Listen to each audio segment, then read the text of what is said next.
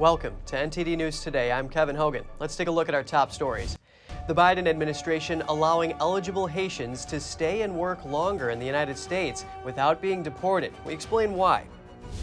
A new document shows what Dr. Anthony Fauci said at a recent deposition. We bring you what Fauci said he thinks of censorship and more. Georgia's race for U.S. Senate nears the finish line. The runoff election is today. We have more on what candidates had to say in their final appeals to voters. A push for reparations in California. The state says it's needed to combat what they call a housing wealth gap. But what are the economic impacts of this $500 billion initiative? We bring you analysis.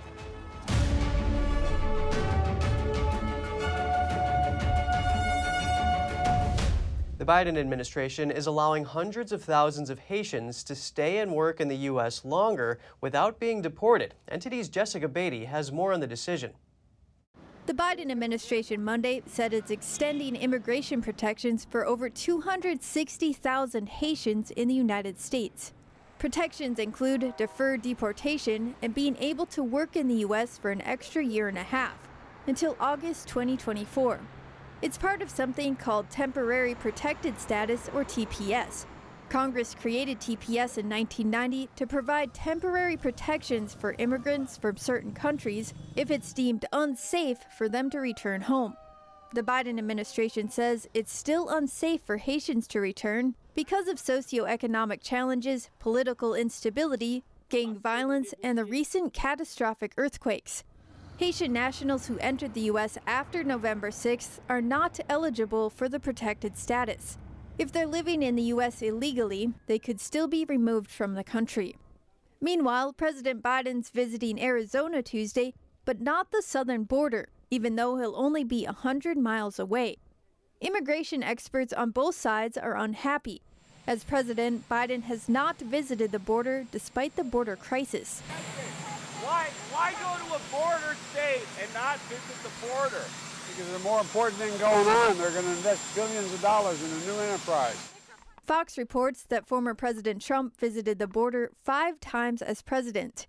The former director of Immigration and Customs Enforcement under Trump, Tom Homan, says Border Patrol agents risk their lives every day to enforce Biden's policies. Homan told Fox if Biden fails to visit the border and talk to Border Patrol agents, then he'll show he's truly abandoned the agency that works 24/7 to keep this country safe. Progressive groups are also frustrated. Alexandra Miller from the American Immigration Council says Biden should see the impact of federal immigration policies. In her words, to bear witness to the cruelty that migrants are experiencing. Illegal border crossings hit a record yearly high in 2021 under Biden at 1.7 million. It already hit a new record this year at 2.3 million. Jessica Beatty, NTD News. Dr. Anthony Fauci says he relied on others to dismiss the COVID-19 lab leak theory because he doesn't have enough expertise in the area. That's despite repeatedly dismissing the theory. This and more were published in a document yesterday.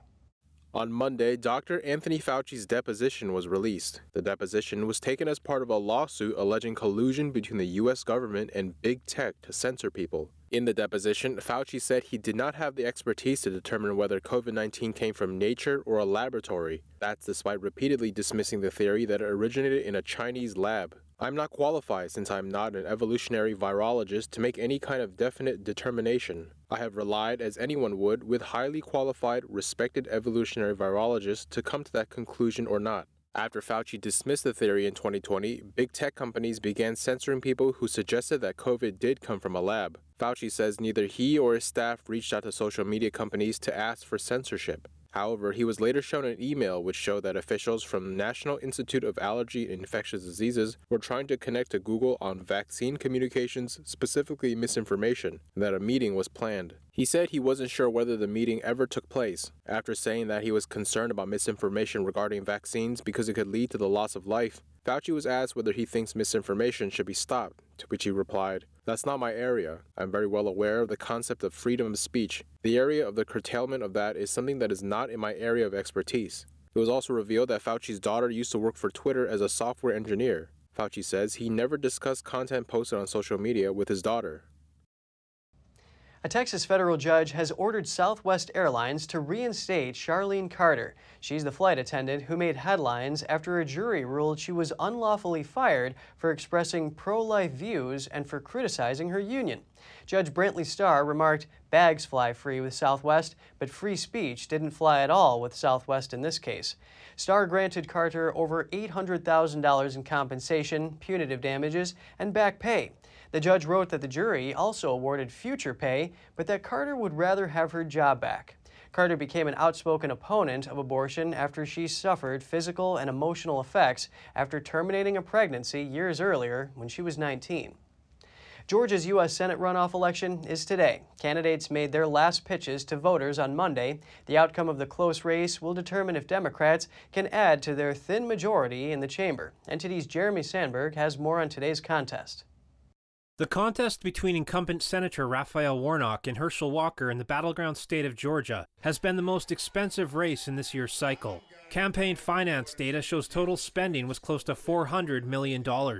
Warnock says he's confident of a win, but isn't celebrating yet.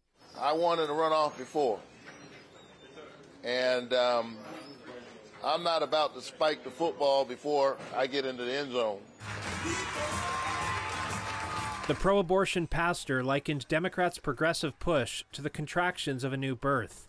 You have to suffer through the contractions, knowing that if you keep on pushing, change is always possible. And I don't know about you in this defining moment in America, I'm ready to keep on pushing. Recent polling shows Warnock with a slight lead within the margin of error over his Trump-endorsed challenger. The former president called into Walker's Monday rally to show his support. A vote for Raphael Warnock is a vote to give Chuck Schumer and the unhinged far-left Democrats total control of the United States Senate. We can't let this happen. Walker used a football analogy to galvanize his base. If we flood the zone by 8 or 9, we'll know who won this contest. Election officials have reported heavy turnout ahead of the runoff. Political experts expect the early vote leaned Democrat. Republicans tend to vote in bigger numbers on Election Day. Vote, vote, vote, flood the polls.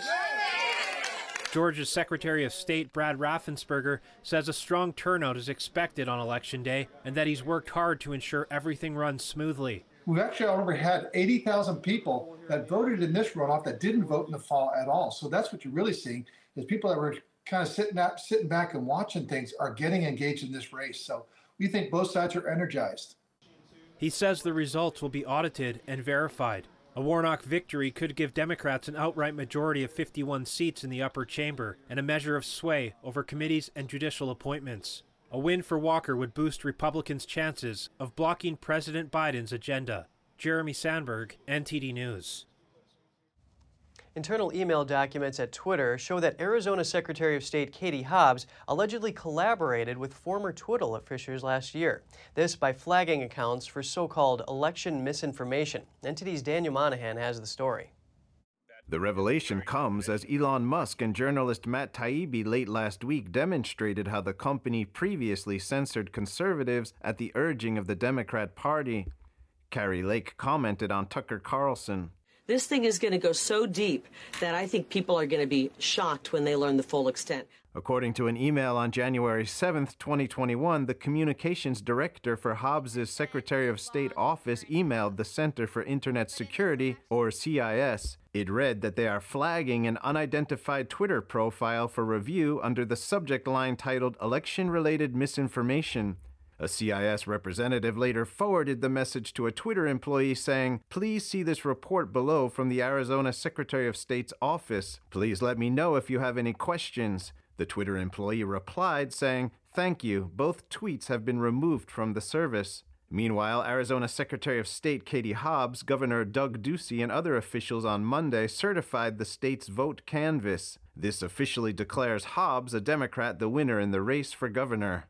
And I just want to once again thank the voters of Arizona. Because of your participation, our democratic institutions thrived. Stay engaged and keep voting. Election officials acknowledged there were mishaps in the November election, but said no one was disenfranchised. Hobbs, meanwhile, said, quote, Arizona had a successful election. Republican candidates, including Kari Lake, who ran for governor, and Abe Hamadeh, who ran for attorney general, have said they will sue. They had to wait for the certification before they could formally challenge the results in court, and state law says they have 5 days to do so.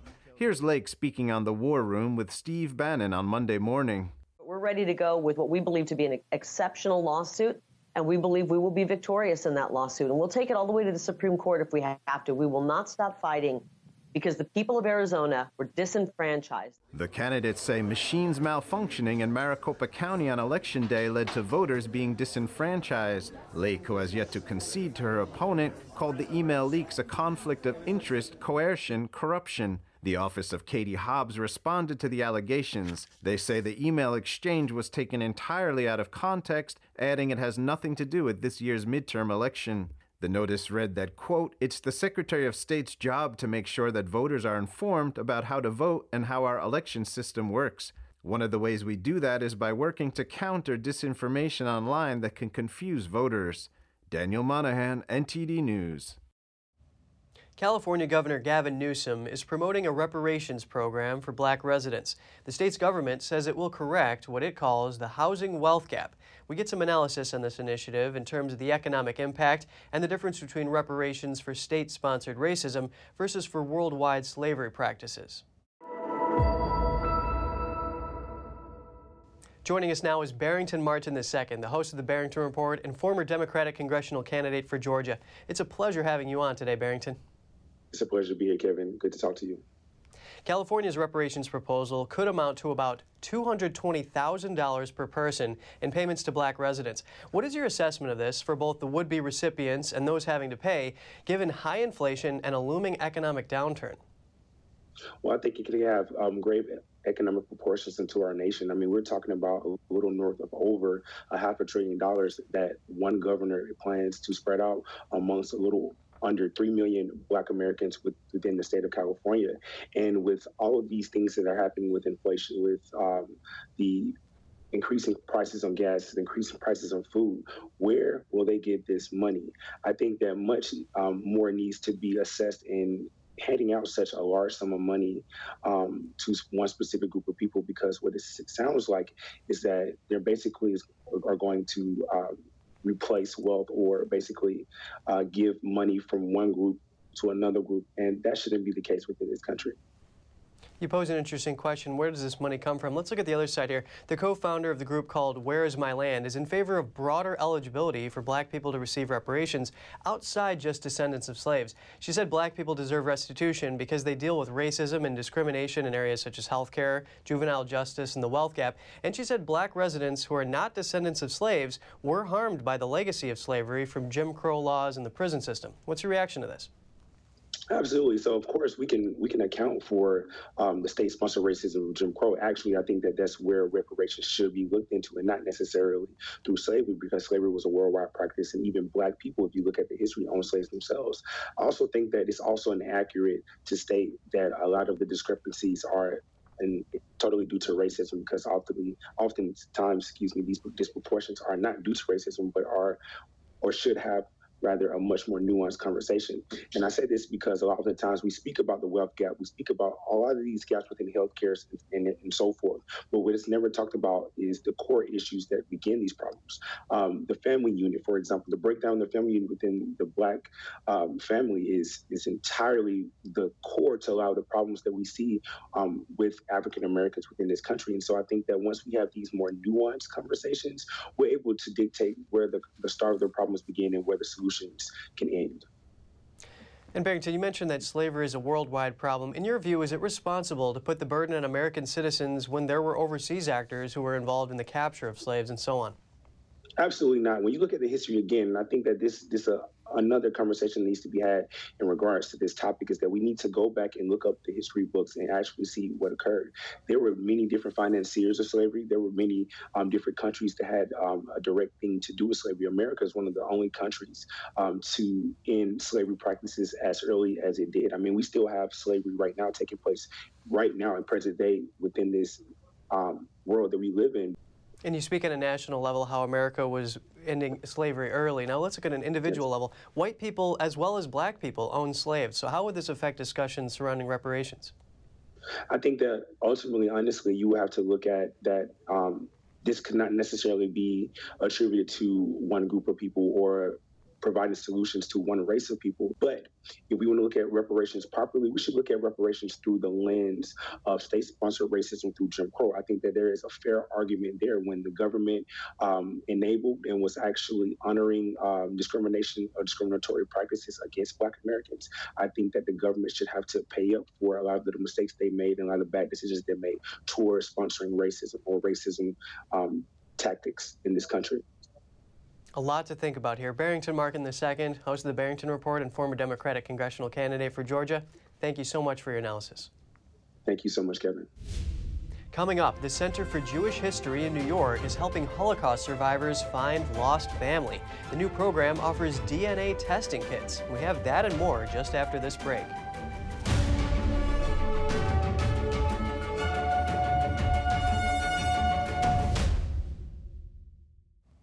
An international fugitive and child predator has been captured in Mexico after 5 years of evading law enforcement. Brad Hatter was arrested in Georgia in 2005 for attempting to meet a 9-year-old girl for sexual activity. 2 years later, he was convicted of attempting to entice a minor and sentenced to 9 years in prison. After his release in 2017, he was registered as a sex offender and required to report to a federal probation officer. But in 2018, the U.S. Marshals Service said Hatter stopped reporting to his probation officer and went into hiding. They then began the 5-year hunt until they located him with the help of Mexican authorities. He was returned to detention in the U.S. on Sunday. The Center for Jewish History in New York is offering free DNA testing kits to Holocaust survivors and their children. NTD's Andrew Thomas has the details on the organization's initiative. The Center for Jewish History is helping Holocaust survivors find their families. They allocated $15,000 in an initial pilot program. Those funds cover about 500 DNA testing kits. The DNA Reunion Project has been long in the making, and it is an effort to provide some degree of consolation and maybe even we could say justice for Holocaust survivors who have never been aware of their family roots. 80-year-old Holocaust survivor Jackie Young recently completed a DNA search. Orphaned as an infant, he spent the first few years of his life in a Nazi camp. Ultimately, he was taken to England after World War II and adopted. These people didn't leave me on the doorstep of wherever and say, bye-bye, don't want to see you again. These people, my mother, my father, and the family were taken away on trains and murdered. Young had some scant information about his birth mother, but nothing about his father. But earlier this year, genealogists were able to use a DNA sample to help find a name and some relatives. Young says his mind is finally at ease. I hadn't known what I do know now. I think I would still felt that my left arm or my right arm wasn't fully formed. You know, it's like I say, for me, family is everything. And I think it's the major pillar of life, of humanity.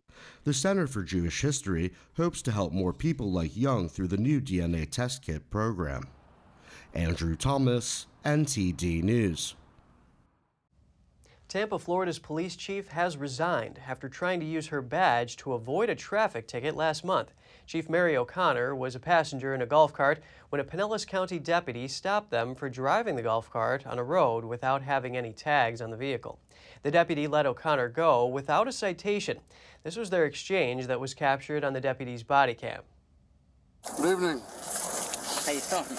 Good. I'm Deputy Chief of the Sheriff's Office. Stopped you because you driving tag or unregistered vehicle with no tag on it on the roadway. Yeah, we went to the club. It was closed, so we went over and picked up some. Is your camera on? It is. I'm the police chief in Tampa. Oh, how you doing? I'm doing good. Okay. I'm hoping that you'll just let us go tonight. Oh, okay. Yeah, I'll say now that you say you look familiar, so. Yeah, I'm sure I do. Okay. So, all right, folks. Well, have a good night. After an internal affairs investigation was completed, Tampa's mayor allowed O'Connor to resign. In her resignation letter, O'Connor said she was resigning because she would never want her personal mistake to stand in the way of the progress she made in mending relationships between the police department and the community. The Tampa mayor said she expects the national search and hiring process for a new Tampa police chief to take several months. In the meantime, Assistant Police Chief Lee Burkaw will serve as interim police chief.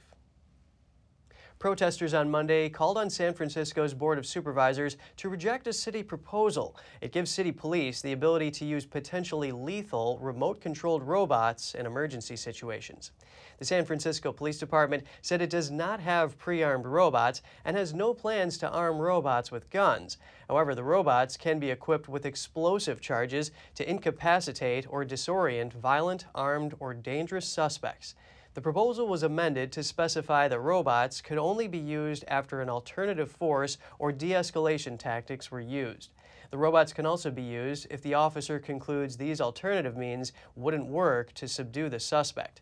Politicians, advocates, and protesters are calling on San Francisco's Board of Supervisors to reject the city's proposal.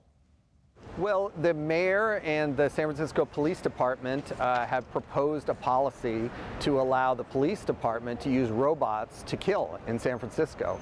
And that came before the Board of Supervisors last week and passed by an 8-3 majority. And it's coming back for a second reading, the final reading, tomorrow. And we wanted to send a clear message that people are opposed to this. I voted against it, and most people in San Francisco are strongly opposed to having robots that kill. The first time a robot was used to deliver explosives in the U.S. was in 2016. Dallas police sent an armed robot to kill a sniper who had killed 5 officers in an ambush. San Francisco police say they currently have a dozen ground robots, but none have been used to deliver an explosive device. Hertz has agreed to pay out $168 million to some former customers. The settlement is over claims related to the company falsely reporting rental cars as stolen.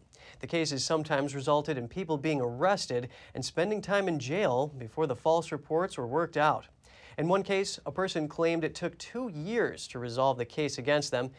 Systematic flaws by Hertz are allegedly to blame, including not recording payment or rental extensions, failing to track its own vehicle inventory, and failing to correct false reports to police.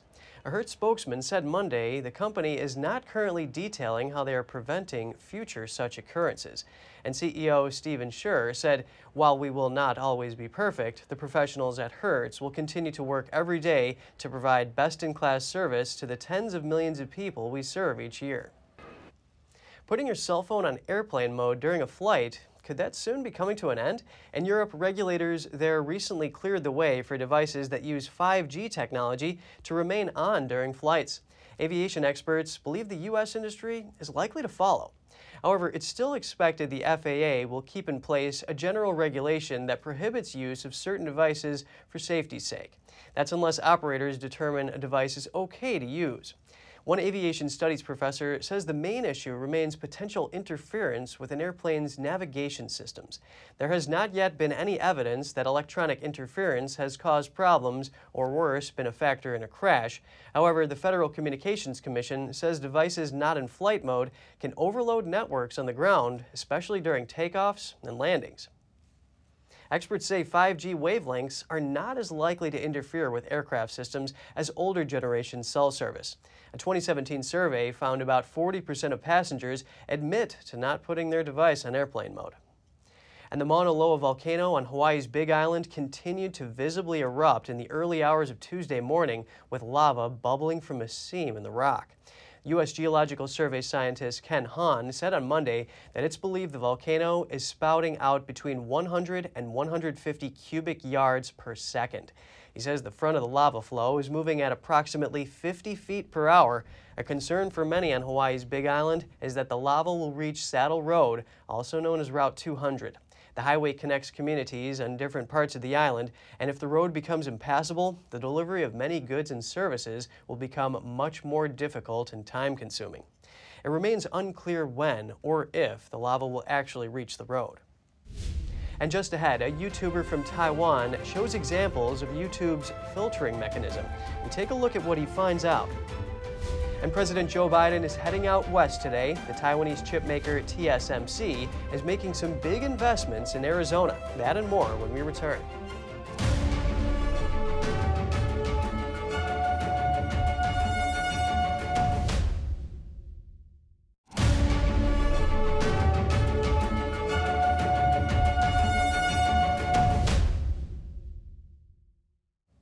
Good to have you back with us. President Joe Biden will visit the Arizona plant of TSMC today. This, as the Taiwanese chipmaker is set to more than triple its planned investment in the factory to $40 billion. That is one of the largest foreign investments in U.S. history. Some view the investment as a big win for Biden after supply chain issues disrupted the U.S. economy early in his presidency. Biden won't be visiting TSMC alone. He'll be joined by Apple CEO Tim Cook, TSMC founder Morris Chang, and the heads of various chip makers. They will attend a tool-in ceremony. That's the symbolic moving of the first equipment onto the shop floor of the new $12 billion facility. The plant is scheduled to be in operation in 2024. TSMC is the world's largest contract chip maker and a major supplier to U.S. hardware manufacturers such as Apple and NVIDIA. And the Biden administration yesterday announced it is working with Congress on ways to reinforce deterrence against any changes to the status of Taiwan. Here's Press Secretary Karine Jean-Pierre. I'm not going to get ahead of the process as it relates to in Congress or the NDAA. I'll say this more broadly. We continue to work with Congress on ways we can reinforce deterrence across the Taiwan Strait and build Taiwan's resilience in meaningful ways, including the self-defense capabilities. The press secretary did not detail specifics or lay out the administration's view on Taiwan legislation currently under consideration.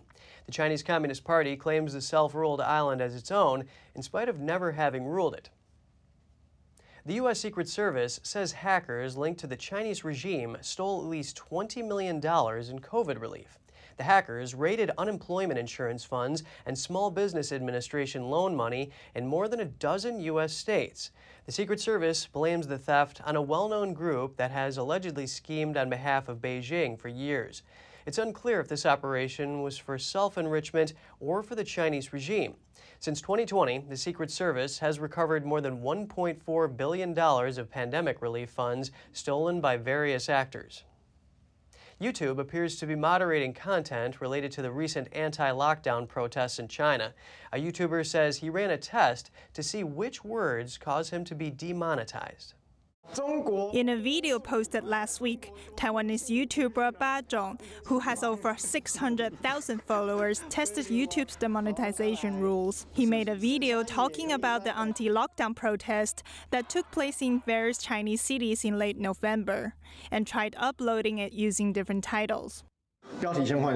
Let's change the title first. This one is safe. It turned green. I will try with a different title. The trial shows that titles which refer to the protests in certain ways will get demonetized. That means the content creator is unable to get revenue generated from the ads shown during the video. Being demonetized also means the video will be shown to fewer users.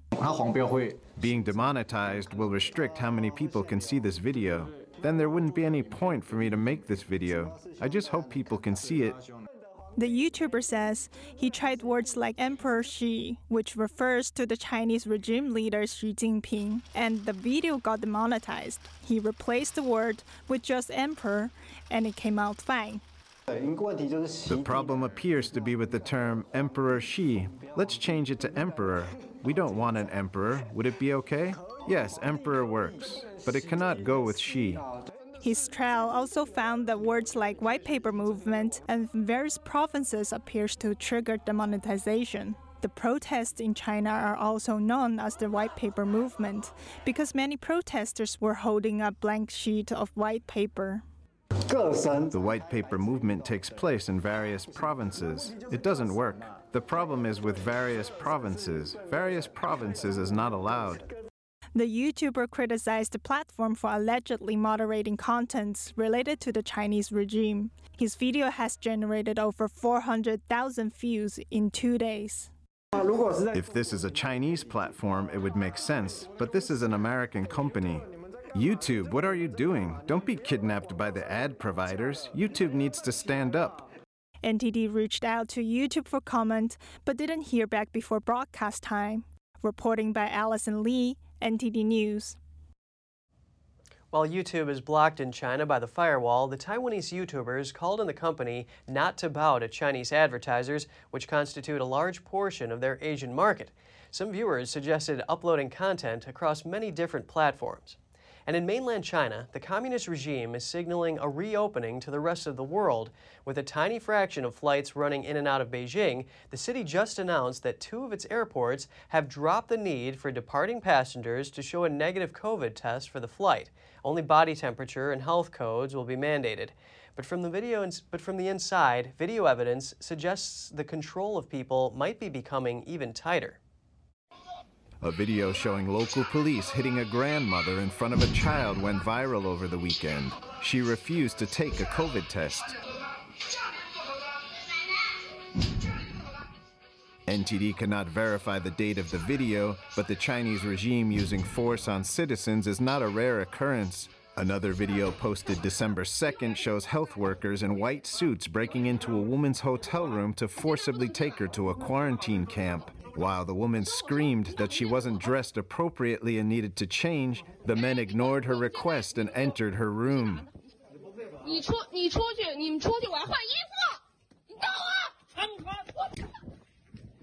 Some Chinese residents cannot help but try to protect themselves using any means. In this video, workers in white suits tried to take a young man away. They did not show any documentation. He brandishes a knife to protect himself. The woman says, "If you show us proof, then we will leave with you." While the Chinese regime shows some cities opening up and testing booths being taken away, the reality is residents still need to show a negative test to go about. The Communist Party uses a health code to control the population in China. In many areas, if your health code is not green, you are not allowed to go outside the house or enter places like supermarkets or even your own building or district. In one video, a man shows how easy it is to be controlled with a QR health code by sticking his phone outside the window. Similar situations are happening in Guangzhou, where people trying to leave the city had their health codes turn yellow or red. Outwardly, the communist regime is signaling a relaxation of restrictions. However, it continues to tighten its grip on the Chinese people. NTD News. And if you have any news tips or feedback for the show, don't hesitate to email us at news.today@ntd.com. And still to come, former French President Nicolas Sarkozy seeks to overturn bribery and influence peddling charges against him. He has repeatedly denied wrongdoing. And a trial in Brussels, Belgium will determine if 10 men played a part in suicide bombings that killed 32 people and injured over 300. We'll have all that and more for you right here on NTD News.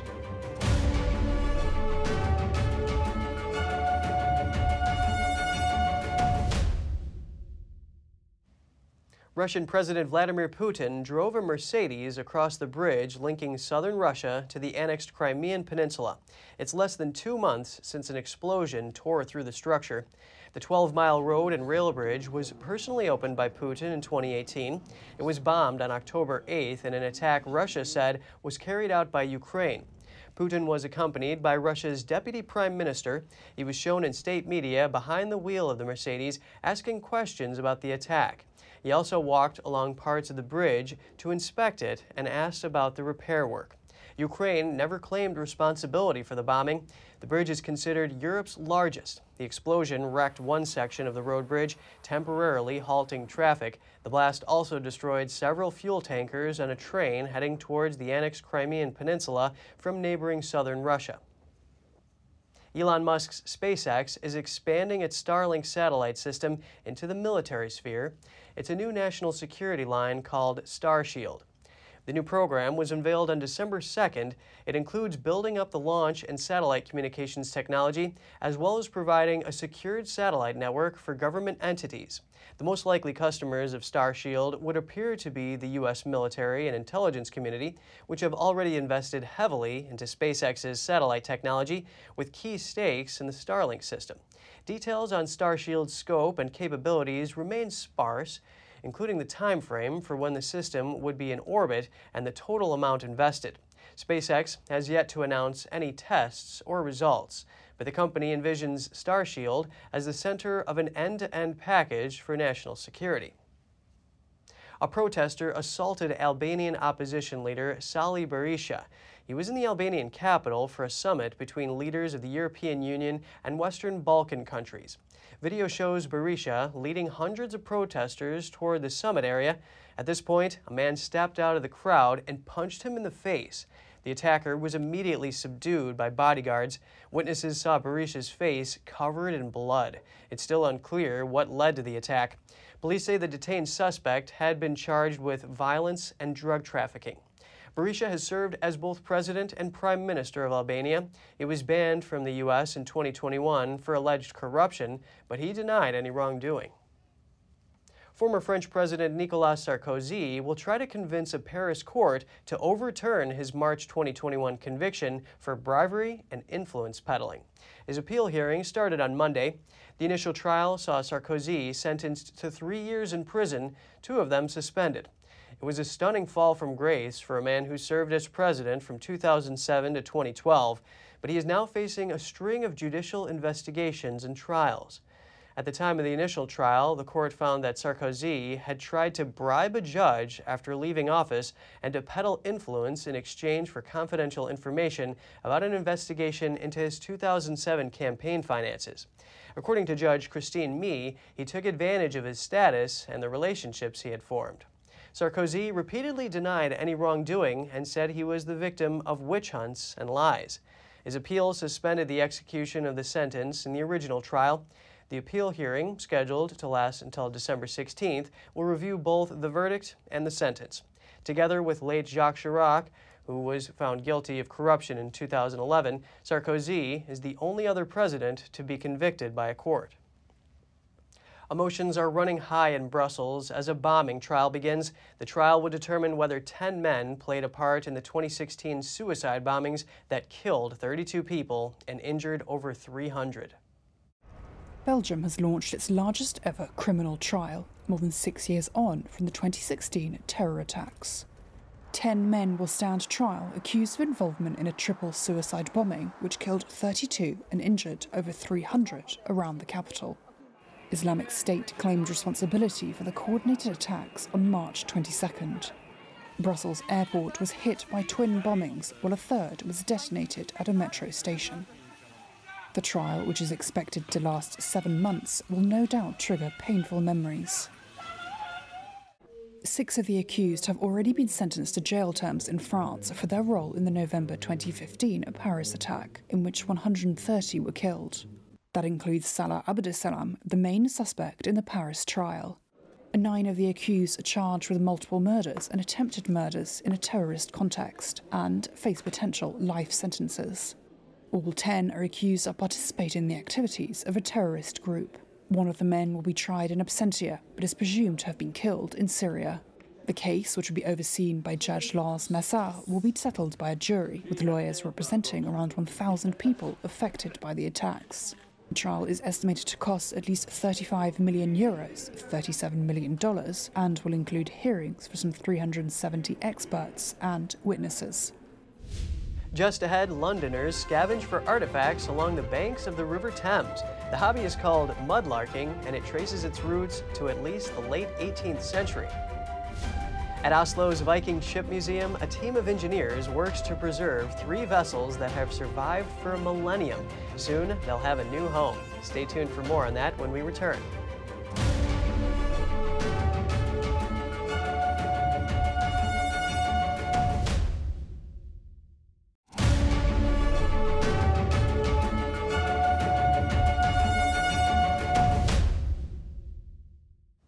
Welcome back. Greece is in talks with Britain over returning Parthenon sculptures to Athens, but the Greek government says a deal is not imminent.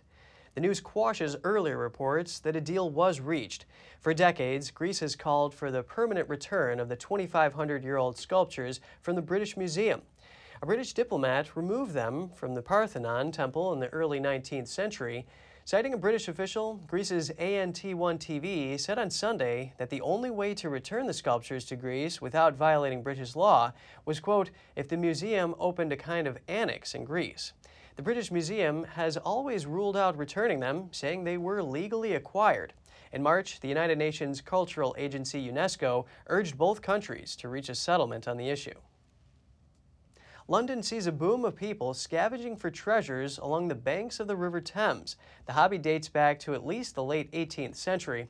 NTD's Andrew Thomas has the details on this unusual pastime. This is called mudlarking. Hobbyists search for historical artifacts washed up on the banks of the River Thames. It's still a popular leisure activity, but centuries ago, many Londoners would have been digging for something to sell. Alessio Ciccone has found items from thousands of years ago. This shoe is more likely 300 years old, and he restored it himself. The person probably was walking a bit on a wonky way, maybe his legs were not too straight, and in fact he's very squished on the inner side. These days, historical items found here should be reported to the Museum of London, but plenty of mudlarks get to keep their treasures. The enthusiast should have a permit to mudlark.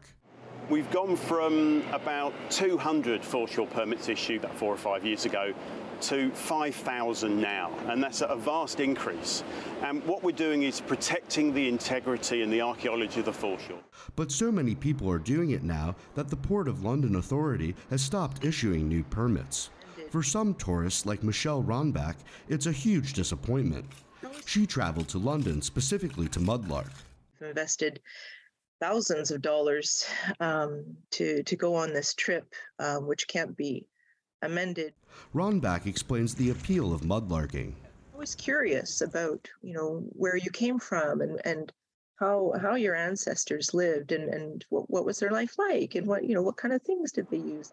Books and social media have helped inspire a new wave of treasure hunters, and the Thames riverbanks have become an international attraction for scavenging. Andrew Thomas, NTD News. In Norway, a museum is building a new home for 3 Viking ships that have survived for over a millennium. Engineers are making sure the process is safe for the ships. NTD's Andrew Thomas has more on their efforts. These ships date back to the 9th and 10th centuries, but they're at the mercy of temperature changes and humidity in Oslo's Viking Ship Museum. So a new building is necessary to protect the wooden vessels. The whole ship is collapsing over its supports, and the stem is moving forward and causing fractures to the sideboards of the ship. And we are in dire needs now to get a new building with a better climate system, better supports. But the vibrations caused by construction are also a threat to the delicate ships. This wood is now incredibly fragile. If you had a little piece of wood, you could just make crumbs out of it. It would just fall apart between your fingers. The new museum will open in 2026, 100 years after the ship's current home was opened. The existing museum closed in September last year to prepare for the move. Before that, it received around 500,000 visitors per year. The director of the Museum of Cultural History said it was unfortunate but necessary for the museum to close during the move. Now we have to close the museum for several years while we build a new one. We're very sad about that, and originally wanted to keep the old museum open while we built a new one. But for logistical reasons and due to concerns for the safety of the collection and our visitors, we haven't been able to make that happen. For those fascinated with Viking history, the ships are priceless. Some even compare the ships to the pyramids in Egypt. And enthusiasts even built an exact replica of one of the ships, exclusively using Viking-age tools and methods. Andrew Thomas, NTD News. A rare sight has stunned locals in a southern Russian city. Residents in the Dagestan region say thousands of endangered Caspian seals have washed up dead on the Caspian coastline. The local Ministry of Natural Resources says at least 2,500 seal bodies have been washed ashore in recent days, and the number could still increase. The animals were found along the entire coastline of the Russian Caspian Sea. Residents say they have never seen this many. According to the Caspian Sea Nature Conservation Center, the seals probably died about 2 weeks before they washed up. No external signs of violent attack have been detected. These Caspian seals are among the smallest in the world, found only in the brackish waters of the Caspian Sea. Experts warned that heavy metals and other pollutants in the sea are becoming a big threat. Forensic exams are underway to determine the cause of the seals' deaths. NASA's Artemis 1 mission just sailed within 80 miles of the lunar surface. It's the closest approach to the moon for a spacecraft built to carry humans since Apollo 17 half a century ago. The Orion capsule's lunar flyby was part of the return leg of its voyage. About a week ago, it reached its farthest point in space, nearly 270,000 miles from Earth. The unmanned capsule passed about 80 miles above the lunar surface on Monday as the spacecraft fired its thrusters for a powered flyby burn. The move is designed to change the vehicle's speed and set it on course back to Earth. NASA said the 3.5-minute burn is the last major spaceflight maneuver for Orion. It's due to parachute into the sea and splash down on December 11th. And coming up, auctioneers in New York are displaying some of the highest value diamonds. The rarest pieces may fetch up to $20 million. And World Cup scalpers are making huge profits on their ticket resales. Find out their strategies. We'll be back with more soon here on NTD News.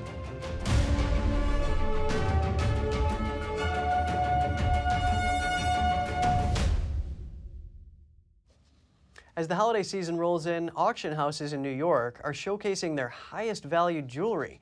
Crowning the collection are some of the rarest diamonds. One is a golden canary diamond that Sotheby's is auctioning. The 300-carat item is expected to fetch $15 to $20 million. The gem was found in the Congo in the 1980s. A girl picked it up in a pile of rubble in her uncle's backyard. Another rare gem for sale is the long-lost emerald. It was found on a 17th century shipwreck by the team of the poultry businessman.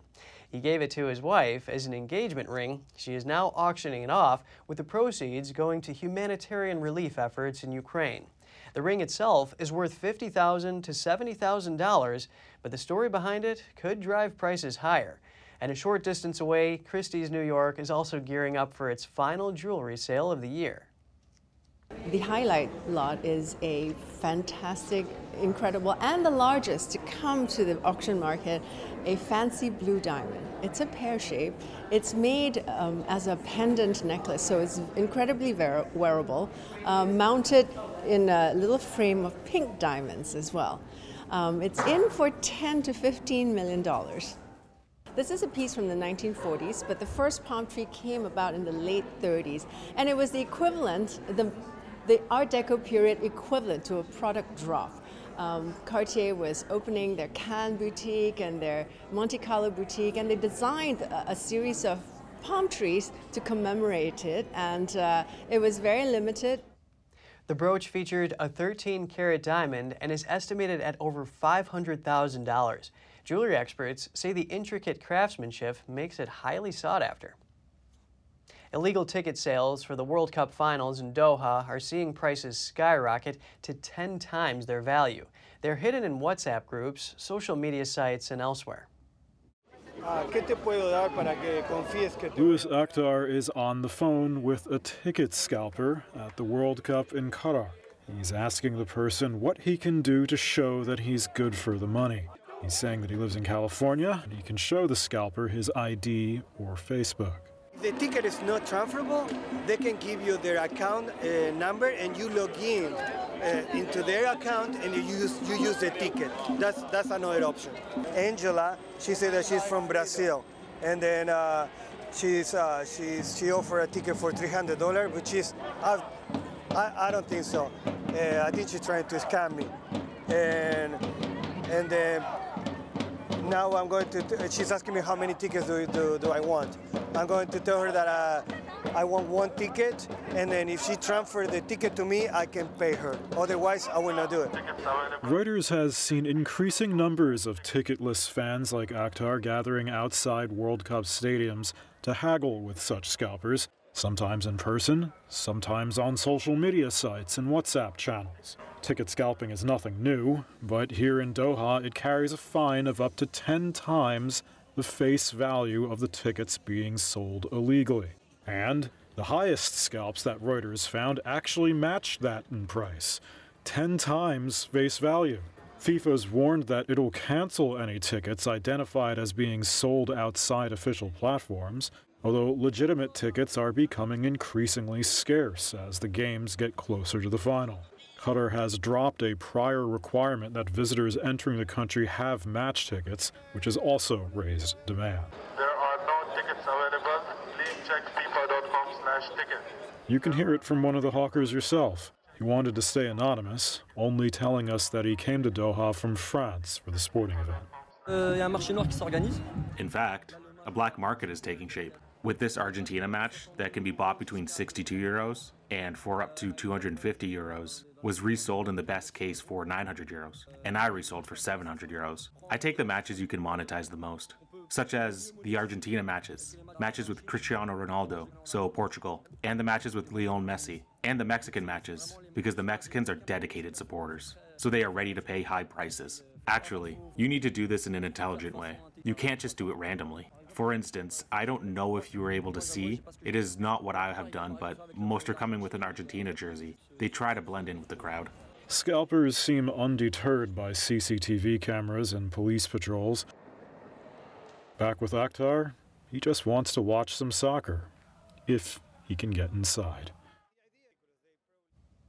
And a team of Turkish sniffer dogs joined security drill for the World Cup finals. They're responsible for finding bombs and explosives. During the safety drills in Doha, the sniffer dogs searched for potential explosives in sports stadiums and vehicles. Experts then made controlled explosions. It was part of an international effort to maintain security for the FIFA 2022 World Cup. Turkey and Qatar have strengthened ties in recent years. The two nations work closely on commercial and economic issues. This year, Turkey sent more than 3,000 security personnel to Qatar for the World Cup and provided training ahead of the games. Aside from that, Turkish authorities say they have sent 100 members of special forces, 50 bomb detection dogs and their operators, as well as 50 bomb experts and other staff to Qatar. The world's oldest land animal is getting a series of commemorative stamps to mark its 190th birthday. Officials on the South Atlantic island of St. Helena made the stamps for Jonathan, a giant tortoise. Jonathan is also the face of St. Helena's 5-pence coin. According to Guinness World Records, Jonathan is the oldest living Canolian on record, a category that includes turtles and tortoises. He is thought to have been born around 1832. The famous turtle was brought to St. Helena from the Seychelles in 1882. If you embraced a bit of lethargy during the pandemic, you're not alone. In fact, that behavior has become such a phenomenon, it inspired the Oxford Word of the Year for 2022, Goblin Mode. Oxford University Press says goblin mode is when you're unapologetically self-indulgent, lazy, slovenly, or greedy, typically in a way that rejects social norms or expectations. It's basically the opposite of trying to better yourself. This is the first year the Oxford Word of the Year was chosen by the public. Goblin Mode beat out its two competitors, Metaverse and the hashtag #IStandWith. And that's all for today's program. We're really glad to have you with us. Please send us an email if you'd like to tell us something. We're going to put it on screen. For podcasters, that's news.today@ntd.com. I'm Kevin Hogan, NTD News, New York City.